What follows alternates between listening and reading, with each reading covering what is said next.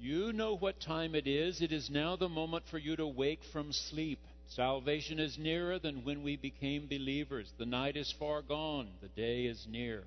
Lay aside the works of darkness. Put on the armor of light. Put on the Lord Jesus Christ.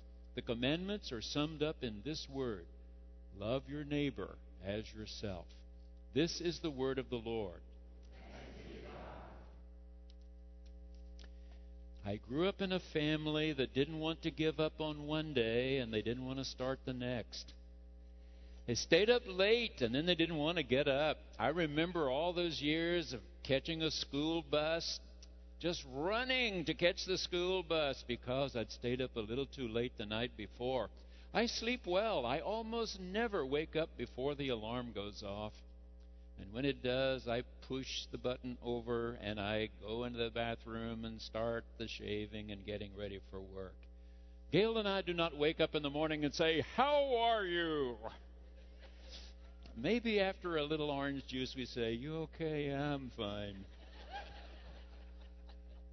So one of these radios with the snooze button would never work for me. I don't want to be partially waked up and go back to sleep for 10 minutes and then wake up again. No, just when it's time, ring the bell, I'll get up and go to work. This passage was written by Paul. Scholars believe it was written in the year 60 of that first century of the Common Era. Scholars believe it was the last thing Paul wrote that we have. We believe Paul and Peter were put to death in the persecutions of Caesar Nero, probably in the year 65. So about 5 years before his death, when Paul has been a believer that God had finally sent the long-awaited Messiah, he still believed Jesus was coming back. Maybe tomorrow, maybe next week, surely next year, surely next year. Well, it's been 2,000 years. But we anticipate what God did 2,000 years ago, He does again and again. Not in the same way, of course. There was only one Jesus of Nazareth. There will never be another just like Him. But what God was doing in and through Him, God is willing to do again and again and again. Let's take a look. Number one, you know what time it is. That's what Paul wrote. Now, you remember, those of you who've been in serious Bible studies, there are 2 words for time in Greek. As they had 4 words for love in Greek, they had 2 words for time. One is the word chronos. There are a few watchmakers in the world who have such a splendid reputation that they can call their watches chronometers because they keep such accurate time. That's not the word Paul uses here. He doesn't really mean it's 11:23 or it's 11:38 or something. No, this is the word kairos. And kairos means this is a special moment. Whatever the watch says, whatever the clock says, this is a special moment. It's time for you to wake up and be aware.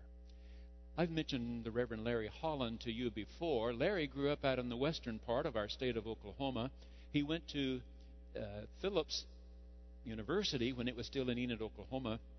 After graduation, he went on to our St. Paul Seminary in Kansas City, Missouri, came back to be a pastor in Oklahoma for a brief time, but he had seen the devastation done by tornadoes out in the western part of the state. He saw what it meant when good people rushed in after the storm to try to set things as nearly right as possible. That's what he felt God calling him to do. Go to the great disaster places of the world and try to make things better. So he worked for years for our Board of Global Ministries. He has written about a day when he was in the capital in Ethiopia. He said, I was standing on the street corner there when I saw a little boy hanging upside down in a tree out in the middle of that busy street. Yeah, it was just a little median, he said, a small tree. I'd guess this little boy was maybe 12 years old. He had his legs looped over the lower limb of that tree, just hanging upside down, sort of like a cocoon. I figured he was one of those orphan children. There have been so many tribal wars in that part of Africa. There are many, many orphans living on the streets. This little boy seemed to have nothing else to do but hang upside down on a limb.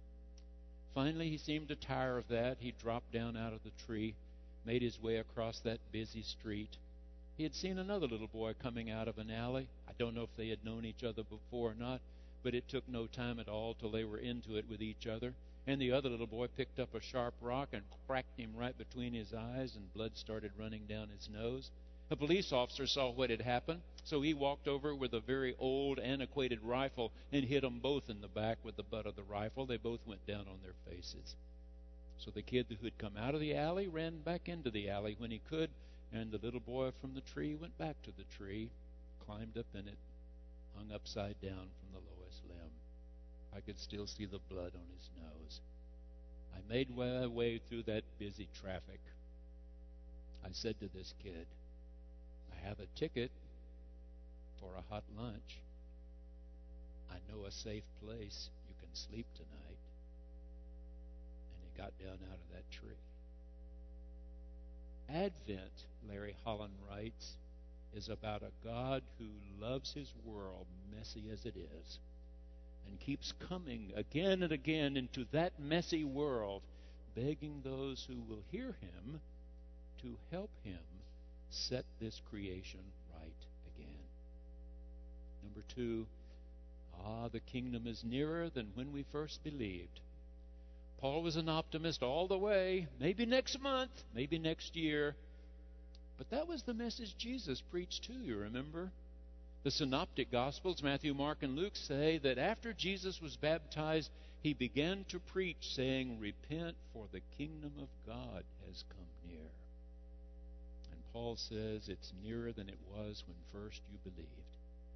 When first these pagan, heathen, polytheistic Gentiles had come to faith in Israel's God, through the preaching of Paul about Jesus Christ, they had been baptized. It's nearer now. He means there's progress being made. Surely there's progress being made. Surely the world is a better place than 20 years ago, or 30 or 40, 50 years ago. Deborah Douglas has written that when she was 10 years old, things were going pretty well at her house. And then her mother was involved in a horrible auto accident that left her face and her personality changed for the rest of her life. She said, "My father didn't handle this disappointment very well. He just started working longer and longer hours. Even though I was only 10, I could tell that he was stopping somewhere after work to brace himself up because he always reeked of alcohol. And when he and my mother would get into it, when he finally did get home, he'd take 3 or 4 more drinks and then pass out. So needless to say, I spent a lot of time in my room," she said. "I read my books over and over and over. These were books my mother and father had bought me when things were better. Many of them nursery tales from when I was younger. I read again and again about a little boy and a little girl wandering deeper and deeper into the woods, dropping little breadcrumbs to help them find their way back. And when they turned to go back, the breadcrumbs had been eaten. About a wicked old woman who wanted to get them into a hot oven and roast them. But in every one of these stories, there was always a fairy godmother. There was always somebody who came to help. I'd read that story again before I went to sleep. And the next night I'd read another story about another child in distress and someone who came to help. When I got bigger," she said, "I enjoyed reading history in school. I got interested in Christianity. I discovered that the earliest Christians were right there around Israel, first of all, Palestine, ancient Judea, that it was in the eastern part of the Mediterranean that those first Christians later came to be known as the Orthodox ones, Greek Orthodox and Syrian Orthodox and Russian Orthodox. I discovered that those people got in touch with a greater power than a fairy godmother by meditating on the iconography in their church. Now, in all Orthodox churches, there's supposed to be at least 6 beautiful icons: the Holy Mother, Jesus Christ, and the 4 evangelists, Matthew, Mark, Luke, and John. We've been in Russian Orthodox churches. We've been in Syrian Orthodox churches. We've been in Greek Orthodox churches. Mary, Jesus, Matthew, Mark, Luke, and John. Deborah writes, I went to Orthodox churches to learn how to pray, to sit quietly and meditate, looking into the face of Mary, looking into the face of Jesus, of Matthew and Mark and Luke and John. As I continued to read, she said, I discovered that Christianity moved westward. When Caesar Constantine embraced Christianity, the Roman Church was off and running. And that for all these hundreds of years, Roman Christians had learned to pray by shuffling little beads across their hands. I sought help. I went to a church and I asked, will you teach me how to pray the rosary? I got a set of those little beads and I let them pass through my hand. I learned to pray the rosary. You see, what I discovered was there is help for every child in distress. There is help for every confused teenager. There is help for every disillusioned adult. Far bigger than a fairy godmother. There is a God who keeps breaking in to his creation, trying to get things right. Number 3, put off things of darkness, Paul said. Some writers think pajamas here. Others say, I don't think so. Paul wasn't talking about your pajamas. Paul's talking about your party clothes, the ones you wore last night when you really messed up. In fact, he goes on to tell you all these things you need to get rid of, and these things he tells you to get rid of are things you did last night when it was really dark. The way John in his gospel says, people love darkness more than light because their deeds are evil. They run from the light like cockroaches because their deeds are evil. Paul is saying, put off those things. Put off those deeds of evil, of the dark. Get out of the bed and get rid of those night clothes of yours. Eileen Snazza has written that her husband, who had been battling severe kidney disease, died right at Christmas. All of their closest friends and neighbors rushed in to help her and the children. They brought food, they sent cards, they had flowers, they attended the service. Now, she said, we were 12 months later. It was December again, and everybody had forgotten, except us. Christmas was coming, and we had no daddy, no husband. She said, one Saturday morning, early December, I just didn't want to get out of bed. So I didn't. I just lay there with my cover pulled up under my chin.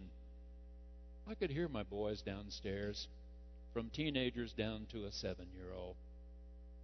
Finally, when I didn't get up and I didn't go downstairs, there was a knock on my door. The little one, I had a feeling the bigger ones might have put him up to it, said, Mom, we want to get out the Christmas tree today. And I called back, well, your daddy always did that. It's up in the attic. You have to put all the branches into the main stick. You can probably do that. And again, the little one, maybe with some prompting, said, we want to get a real one this year, Mom. A real one. And then one of the older boys said, I read in the paper where they're selling them, you can chop one down yourself. A really fresh one. Whatever, she said, whatever. I don't care. And the house grew quiet. A couple of hours later, they were back. I heard them rummaging around up in the attic. I knew they were looking for decorations. I didn't want to get up, so I didn't. And a couple of hours after that, there was a knock at the door. And that little one, the 7-year-old, said, Mom, you need to see the tree. It smells really good. And finally she said, something told me, get up. Get up. And I went downstairs. It was beautiful. And it smelled wonderful. And as I gathered one boy after another into my arms, I knew that though our lives had been forever changed, there was a God whose love had never changed. Ever. Number 4. Put on the armor of light, it says. One of my favorite scholars in this is an old Scottish scholar, Dr. C.K. Barrett, from the last century. And Dr. Barrett says this word for armor is not only of defense, it's not only about a shield, maybe, about special body plates, but these are offensive weapons as well. That is, they're things you need to be doing. Like a mighty army marches the church of God, so to speak. There are things we can do to help God get this creation back into proper shape. There are needs we can meet. There are people whose lives we can make richer and fuller and more meaningful, hopeful. We can make a difference. If you were reading along with me, I always sort of glance over the top of my Bible as I read, and I could see some of you sort of do one of these when I read the last verse, because it's not right at the end of today's lection, it's just before it. This verse. The commandments are summed up in this word. Do agape, love your neighbor as you want your neighbor to do agape for you. You see, none of the Gospels had been written when Paul wrote. None. And yet later, Matthew and Luke would tell us that people came to Jesus saying, which one of all these commandments is the most important? And he said, well, the most important is the Shema from the scroll of Deuteronomy. Hear, O Israel, the Lord our God, He is one. You must have no other God but Him. You must love Him with all your heart, mind, soul, and strength. The second, sort of like the first, you shall love your neighbor as yourself. That comes from the scroll of Numbers, from the Torah.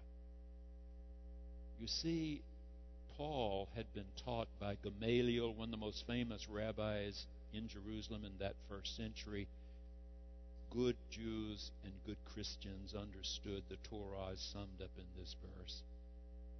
All of the Torah, all of the prophets, somehow, if God's children could just start doing to the other what they want to be done to them, if they were willing to put themselves out for the other the way they would like the other to put himself, herself out for them, creation would certainly be better just right away.